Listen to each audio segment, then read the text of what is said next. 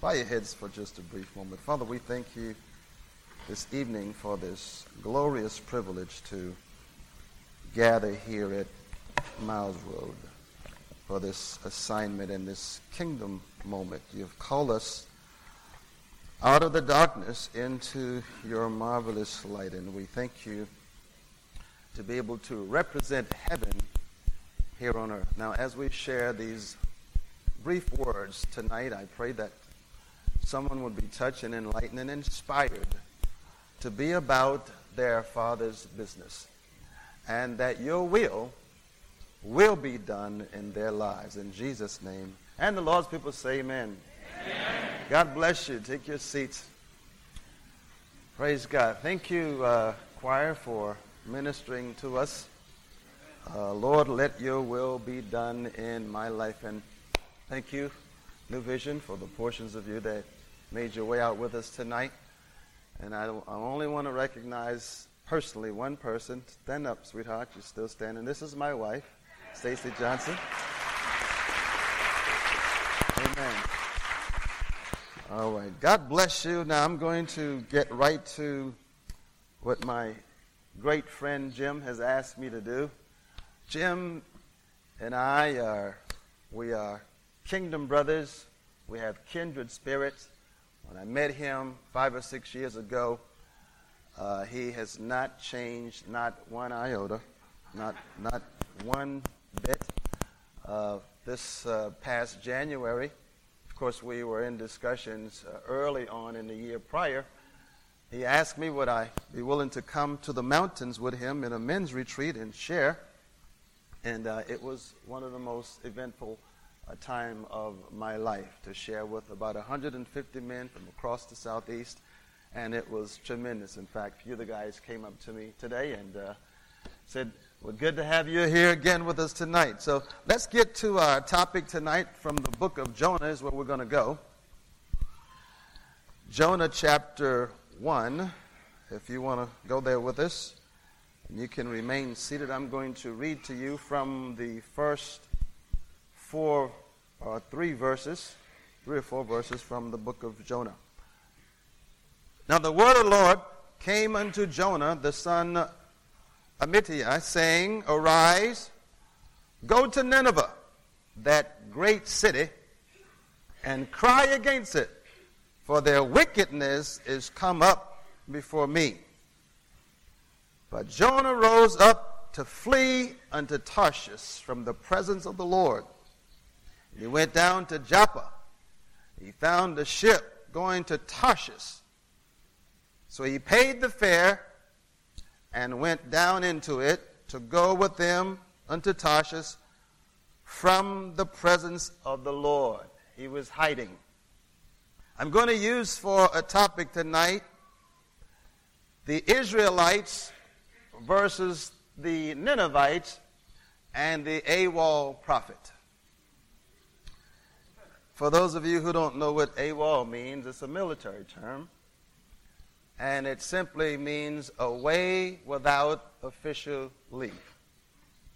So God sent Jonah in one direction, and he decided to go in another. Sounds like a lot of people you may know today. The book of Jonah tells a story about this prophet that God sent him to a place called Assyria to preach a revival to that nation. So instead of going to Assyria, Jonah hopped the ship, headed in another direction.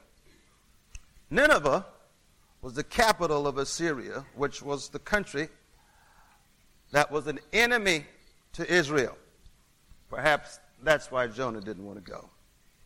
Assyria was located in current northern Iraq and east of Turkey.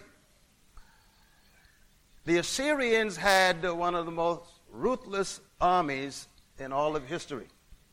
It was said that their chariots, the wheels had spikes on them, so whenever they would overrun a group of enemy, those spikes would just emaciate and mutilate their bodies.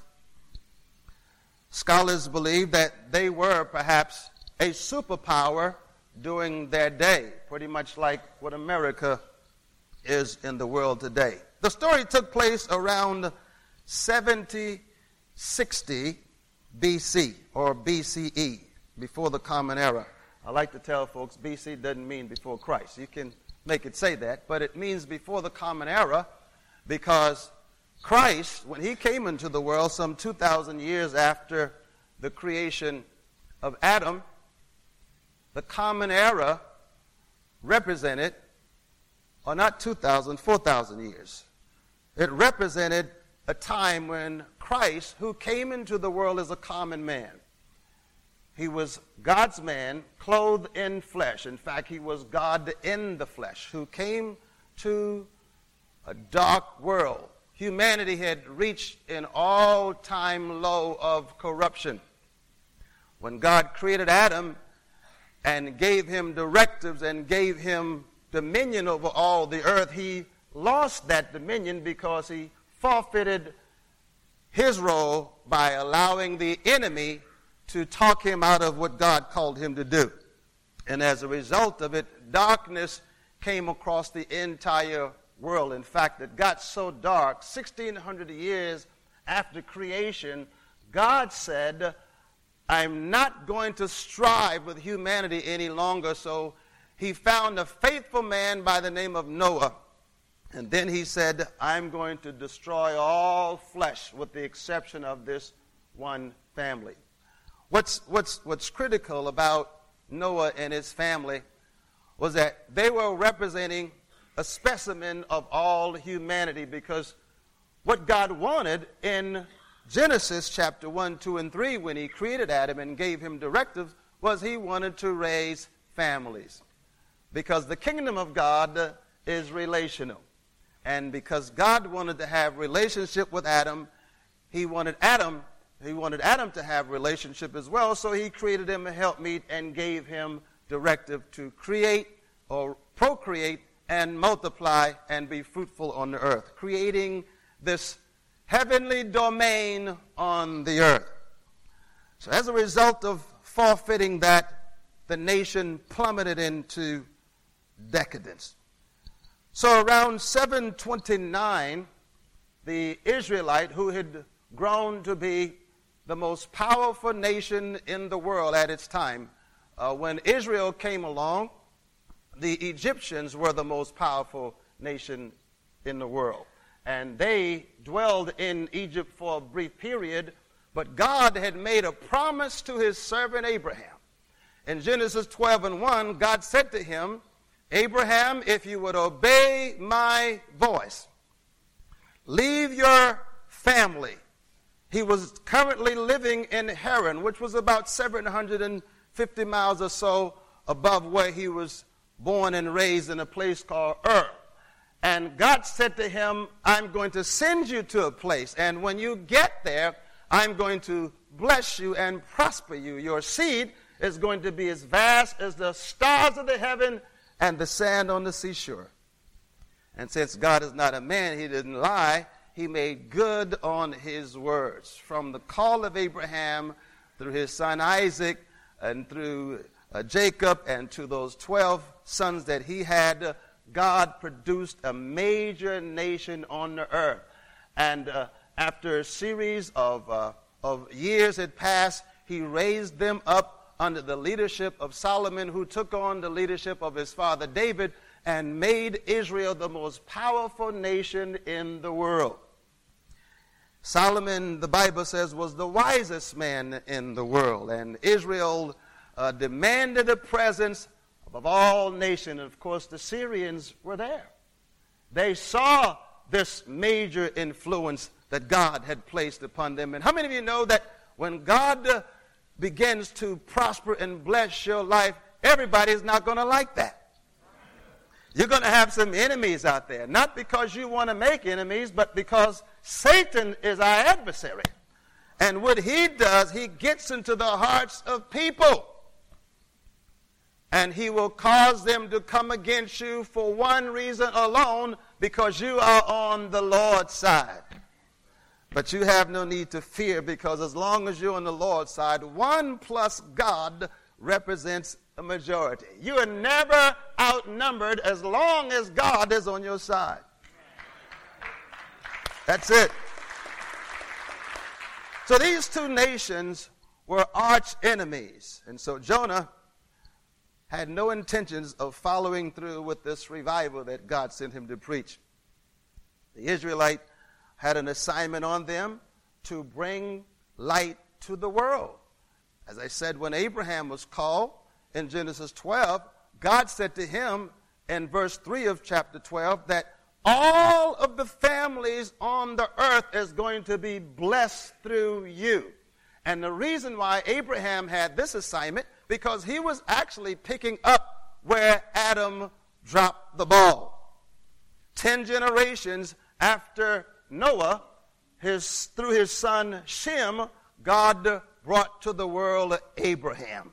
And Abraham's assignment was to reintroduce the world to faith, to teach them about God. And so he took this assignment seriously, and through him, God brought to us a nation, 42 generations through that nation. He brought to us the Christ, who is the one that is the Savior of the entire world. So when God makes a promise, he never goes back. Yes. So, Jonah, this prophet, called to go to preach revival to their enemy, to the nation that was an enemy to them. And so Jonah, the Bible says he decided to go in another direction. Now, if you know anything about geography, my wife and I talk about this all the time. She says, honey, you can study geography. I don't like geography. It's just confusing to me. But Israel sits right on the Mediterranean Sea. And where God sent Jonah was about 700 miles to the east of the Mediterranean to where is modern-day Iraq, is where he was supposed to go to preach to these Ninevites. Jonah decided to get on a boat at the seaport in Israel, in the Mediterranean, and he was going to travel 2,500 miles in the opposite direction all the way to Tarshish, which is a city in southern Spain. That's a long trip. That's a long trip. But he was not about to go and preach to his enemy. And do you not know that in our day that there are a lot of people who have that same trapping in their spirit? We have a lot of divisive issues going on across our nation with culture and race and even gender. And sometimes God will put a passion in your heart and give you a job to do, but if you don't like the person, you make the decision, well, I don't want to tell them what God says. But the good news of the gospel is not prejudice. It's for everybody. It's for everybody. For the Bible says, for God so loved the world. That includes that neighbor of yours that gets on your last nerve, that you don't want to have anything to do with. God loves them too. So Jonah, he's considered a minor prophet. And as I studied biblical history over the years, I learned that minor did not mean that his message was any less than the other. It simply meant that he wrote less. So the minor has all to do with the less in writing. All of the books were equally inspired because they came directly from God. And so God says to him, go to Nineveh. He gets on a boat, and on his way to Tarshish, the Bible says on this boat, God allowed a great wind, a great tempest on the sea, because he was after Jonah. You can't hide, you can't run from God. But apparently Jonah didn't understand that too well, because the Bible says he was in the belly of the ship, fast asleep. In his heart, he's thinking he's running away from God. But I can tell you today, when the Holy Spirit puts an assignment and a call on your life, you can be reluctant about it, you can be negative about it, but he's not going to let you rest until you understand one thing. He, and he alone, is in charge of your life.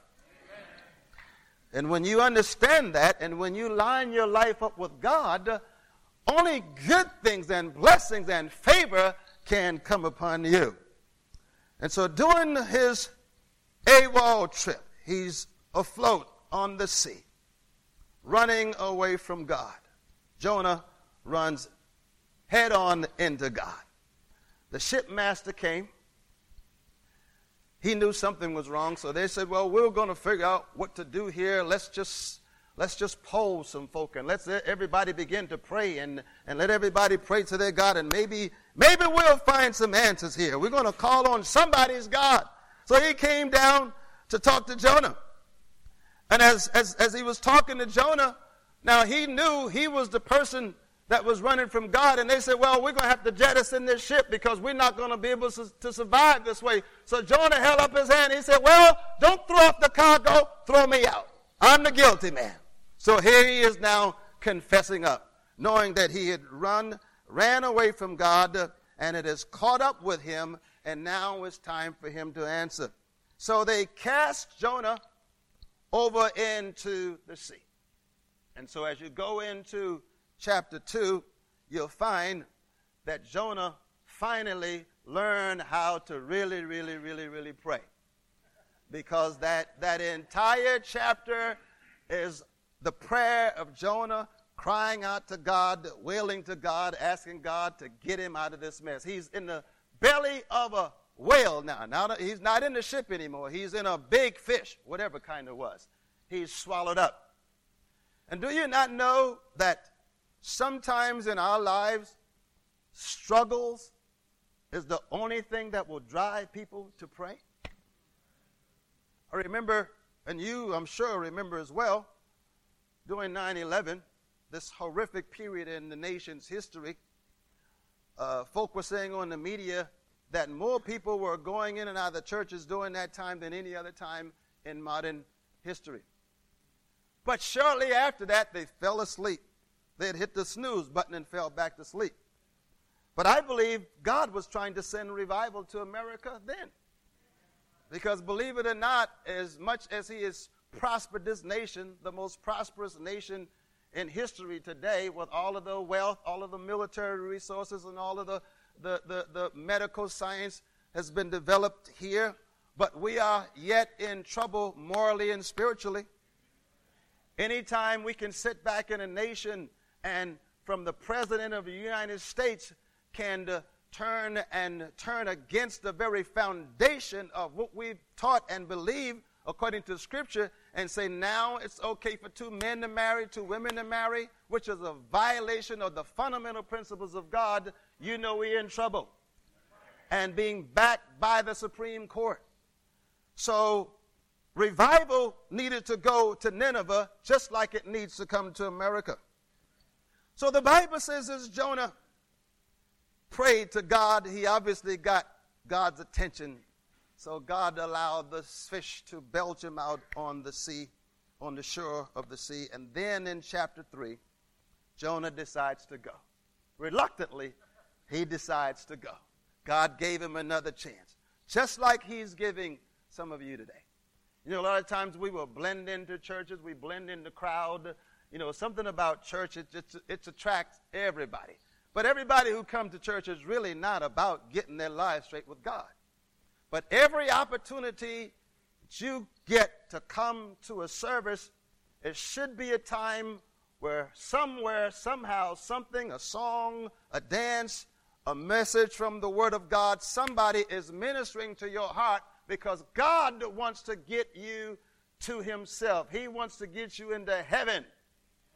Amen. He gave his son gave his life. He suffered to bring all of us back into that relationship with him that Adam and Eve lost in the Garden of Eden. And so the message of reconciliation and turning our lives around, just as God sent Jonah to the Ninevites, that message is meant for the entire world. And so Jonah goes, the Bible says in chapter 3, and the word of the Lord came to him again the second time, saying, Jonah, arise, go to that great city and preach to the Ninevites. Jonah arose and went to Nineveh, according to the Lord. And now, Nineveh, the Bible says, was an exceedingly great city. Took him about 3 days to get there. But when he got there, he began to preach. 40 days! Destruction is coming. And somebody heard the word. And the Bible says, so the people of Nineveh believed God. And listen to this now. This is a heathen nation, a Gentile nation, a nation that had no concept of the God of Abraham, Isaac, and Jacob.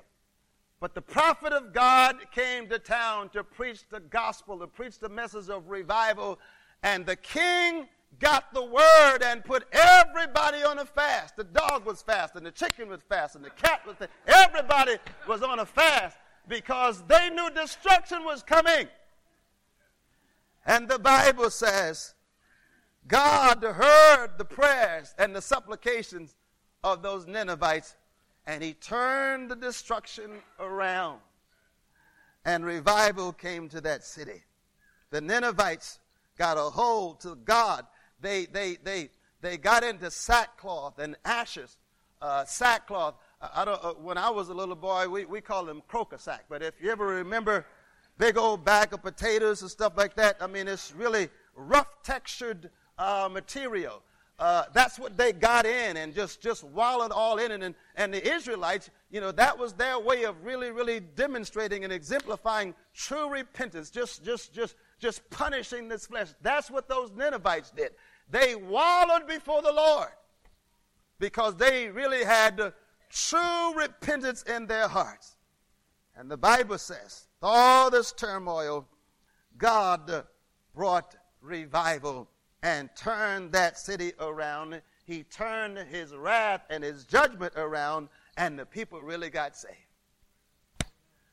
Now, God can save your enemy even if you don't want him saved. Even if you don't want your enemy saved. Sometimes, situations and circumstances, that you will encounter with other people, if you're not careful, the enemy would cause hatred and anger and bitterness to well up in you. And I've come to learn that that's one of the greatest struggle that we have among church people. The devil knows that he's not going to get most of us to go back into the world and fornicate and commit adultery and steal. But if he can cause you to harbor bitterness and anger in your heart against your brothers and sisters and unforgiveness, he would have you in a place of bondage, because unforgiveness has more to do with you than it is for your enemy. Because unforgiveness is like you drinking a bottle of poison and expecting me to die from it. And this is what happens to a lot of people. And this is what happened to the prophet Jonah. After he got through preaching revival. Now, this is the most asinine story I've ever heard. After he got through preaching the revival and the Ninevites got saved, Jonah went and hid under a tree and told the Lord to kill him. Have you ever heard of such thing? You would think he'd be rejoicing and dancing. Man, we got some folks saved today. The whole city turned around. He wanted to die because he had that much hatred in his heart for these Ninevites. Now, the setting that took place here happened around 750, 740, but around 729, these same Ninevites. Now, maybe after you hear this, you might side with Jonah. But if you study your biblical history, and this all happened, it wasn't really the Ninevites' fault because God raised them up to chastise the Israelites. But at the death of King Solomon, who had brought Israel to its zenith, they were the most powerful nation on the earth at that time. Nobody would come up against these Israelites.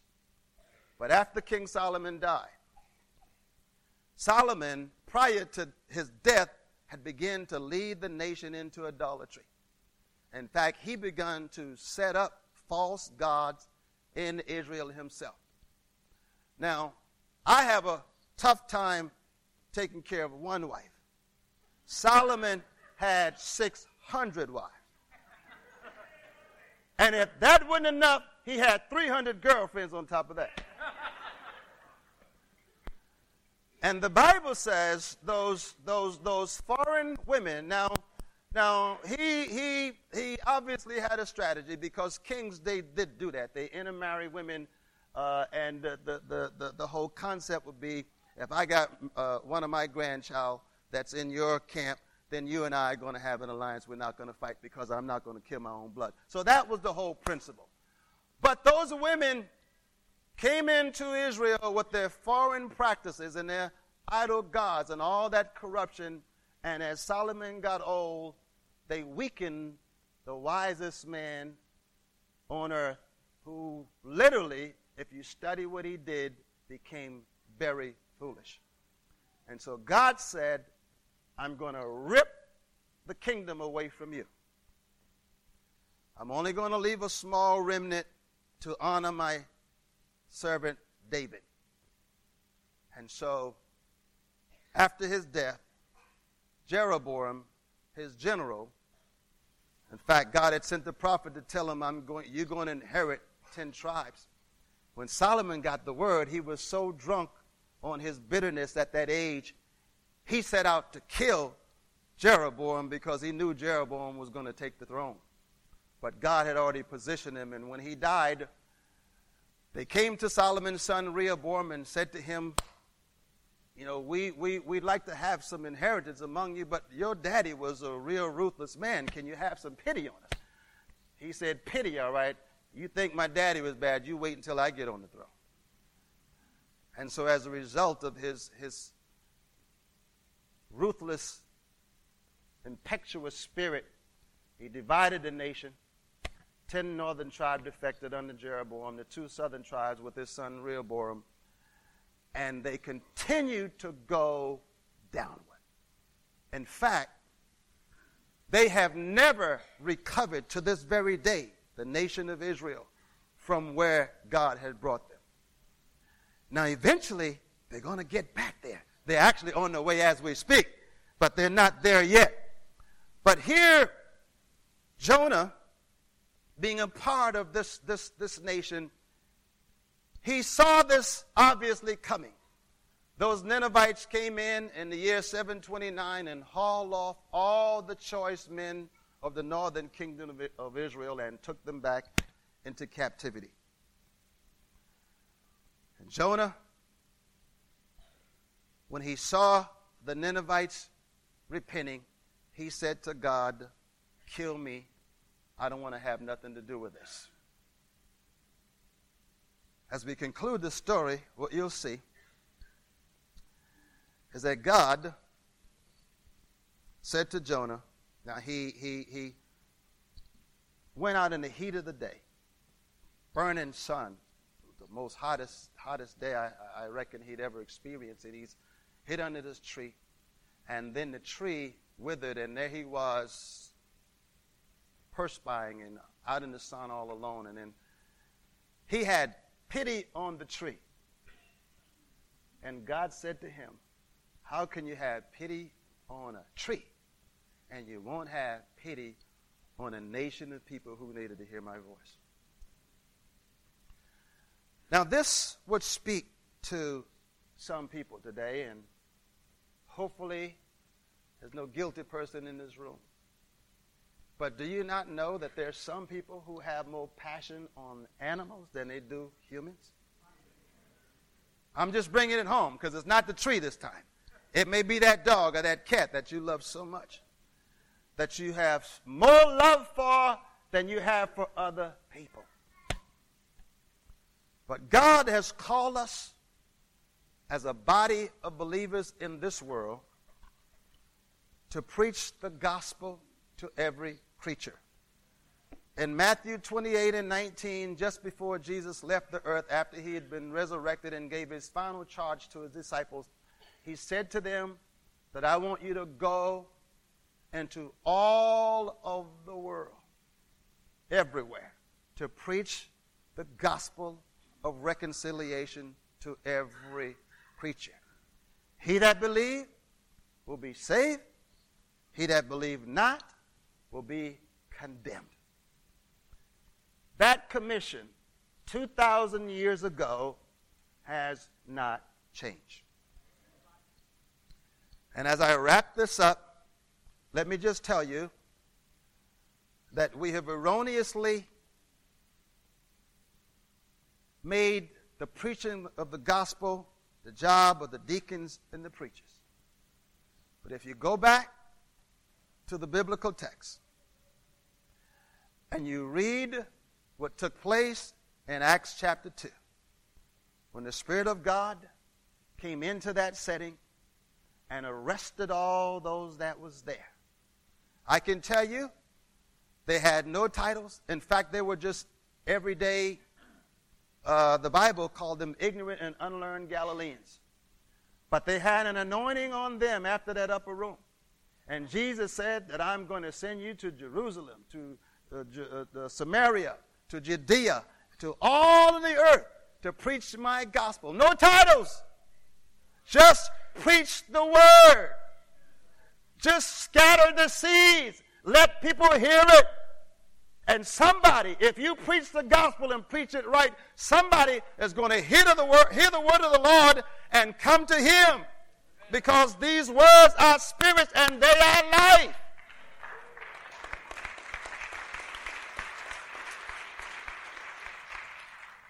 And so as we conclude, stand to your feet. Don't know your personal condition, but I can tell you God does. And as you've heard the story of this AWOL prophet, there may be someone in here tonight who have a similar story. You can relate to everything I just said because that's you in the picture. These stories translate over times and generation and people. They mean the same thing.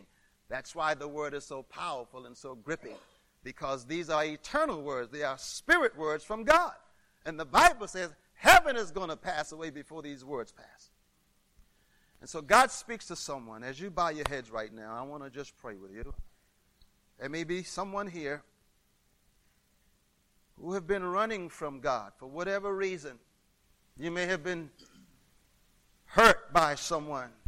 Your heart's full of bitterness. You're full of pain. You're full of anger. You felt like God has neglected you. He's left you all alone. Well, he sent me here today to tell you that that's the biggest lie the devil could ever tell. God is never going to leave you alone. He came to give you life, and he wanted you to have that life more abundantly. In Jeremiah chapter 29 and verse 11, God says to those Israelites who was carried away for the second time, this time into Babylon, he said to them, I have good thoughts of you. Even though I've taken you to this route, I'm still having good thoughts of you, not evil thoughts. I want to prosper you and bring you to a prosperous end. And so if you have something in your heart and your spirit that is causing you to be disaffected and severed from God, he has sent these words tonight to you. And I'm going to just pray. And as I pray, I want you to pray as well. And I can tell you, the Bible said if we confess our faults, he is faithful and he is just to cleanse us and to forgive us from all unrighteousness. Now, Father, in Jesus' name, we bless you. We thank you for this tremendous privilege to gather here this evening with our fellow kingdom brothers and sisters here at Miles Road. Thank you for allowing us to be able to speak these brief words of encouragement and hopefully empowerment to the hearts of your people. And should there be anyone tonight who needs to be forgiven, like those Ninevites who needed to hear a word of forgiveness and to repent, to turn away from whatever it is that may be ailing them, I pray that you give them that opportunity right now, that your presence and your anointing would arrest them and then bring them to a place of relief, and restore them, and let peace and let joy once again enter their hearts. Let your glory cover them like your glory is covering the earth. In Jesus' name, and the Lord's people say amen.